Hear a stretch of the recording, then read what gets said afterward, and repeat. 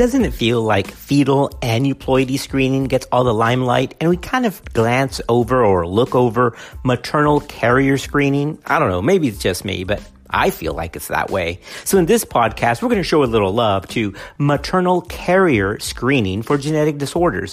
What does ACOG say about it? Well, it has to say a lot. So let's get to that now.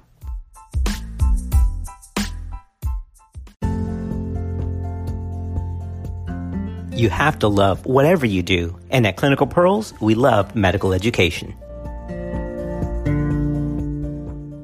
Carrier screening is a term used to describe genetic testing performed on an asymptomatic individual to determine whether that person has a mutation or an abnormal allele within a gene that is associated with a particular disorder.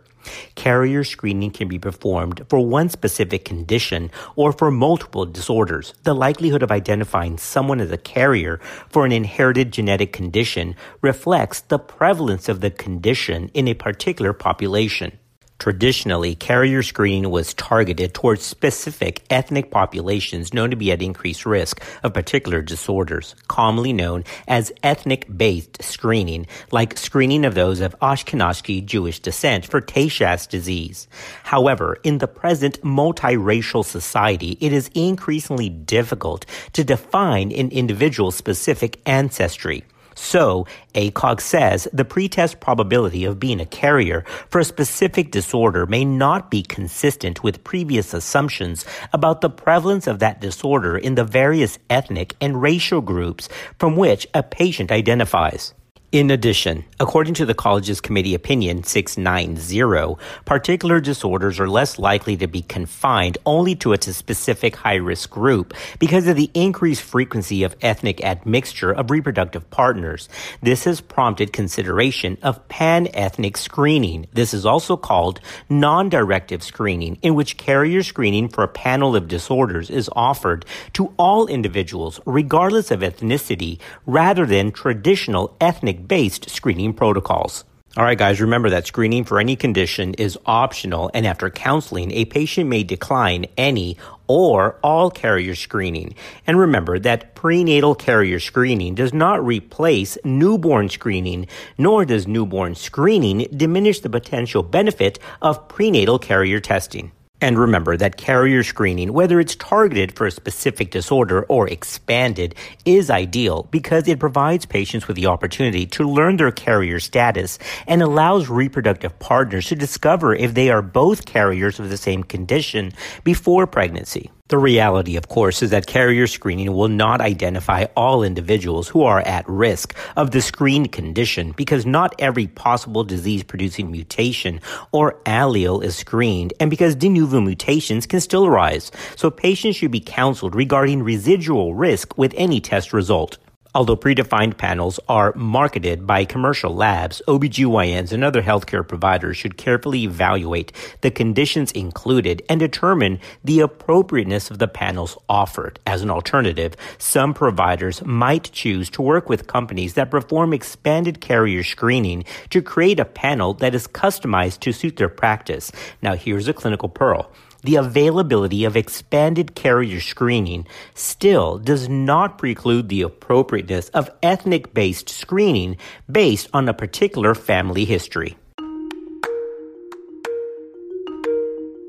Clinical Pearls family, this podcast is covering two separate pieces from the college. And the first part was just a quick recap of Committee Opinion 690, which originally was confirmed in March of 2017, but it was just reaffirmed 2020. When we come back, we're going to take a look at the other committee opinion from the college, which is number 691. As per Committee Opinion 691, information about genetic carrier screening should be provided to every pregnant woman.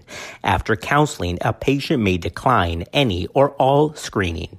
Carrier screening and counseling ideally should be performed before pregnancy.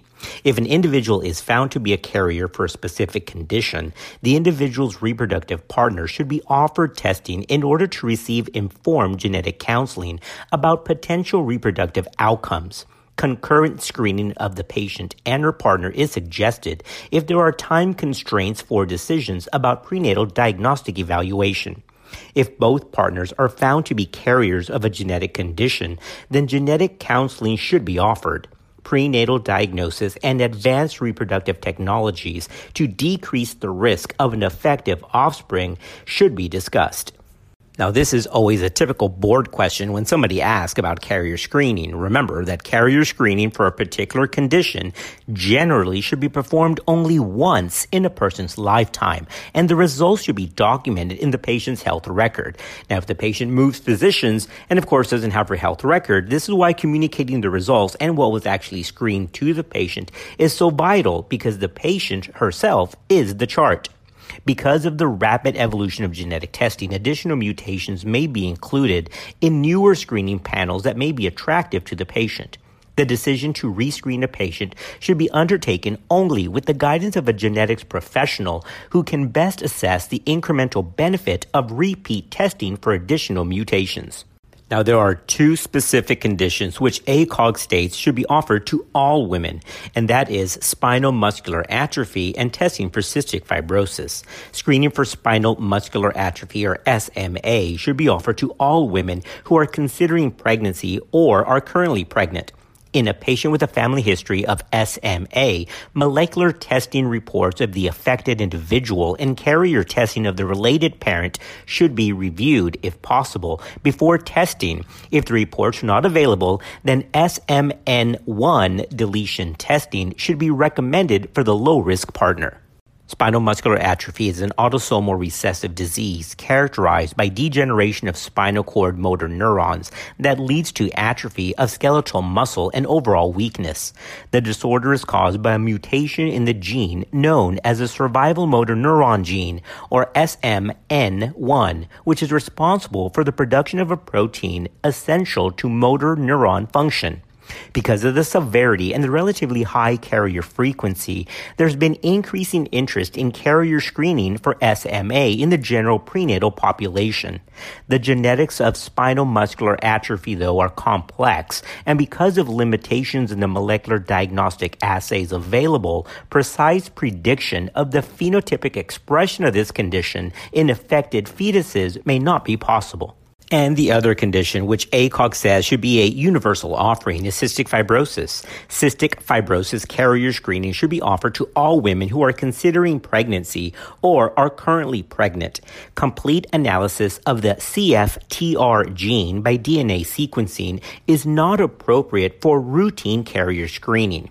For couples in which both partners are unaffected, but one or both has a family history of cystic fibrosis, genetic counseling and medical record review should be performed to determine if CFTR mutation analysis in the affected family member is available. Pre-pregnancy and prenatal carrier screening for CF was introduced into routine OB practice back in 2001. The goal of cystic fibrosis carrier screening is to identify individuals at risk of having a child with classic cystic fibrosis, which is defined by significant pulmonary disease and pancreatic insufficiency. Cystic fibrosis is more common among the non-Hispanic white population compared with other racial and ethnic populations. However, because of the increased difficulty in assigning a single ethnicity to individuals, in 2005, ACOG recommended offering cystic fibrosis carrier screening to all patients. Remember, as a clinical pearl, that cystic fibrosis is the most common life-threatening autosomal recessive condition in the non-Hispanic white population. All right, podcast family, as we wrap this up, let's just quickly go down the list of what can be included in the expanded carrier screening panel. Remember, this also includes the thalassemias, alpha and beta. Screening for an expanded panel can include Bloom syndrome, Canavan disease, cystic fibrosis, familial dysautonomia, familial hyperinsulinism, Fanconi anemia C, Fragile X syndrome, galactosemia, Gaucher's disease, glycogen storage disease type 1A, Joubert syndrome, medium-chain acyl-CoA dehydrogenase deficiency, maple syrup urine disease types 1A and 1B, mucolipidosis 4, Niemann-Pick disease type A, PKU, sickle cell anemia, Smith-Lemli Opitz syndrome, and of course SMA that we discussed. And we can't leave out, of course, the classic Tay-Sachs disease, which has a frequency of about 1 in 300 in Ashkenazi Jewish descent and 1 in 30 in French, Canadian, and Cajun descent.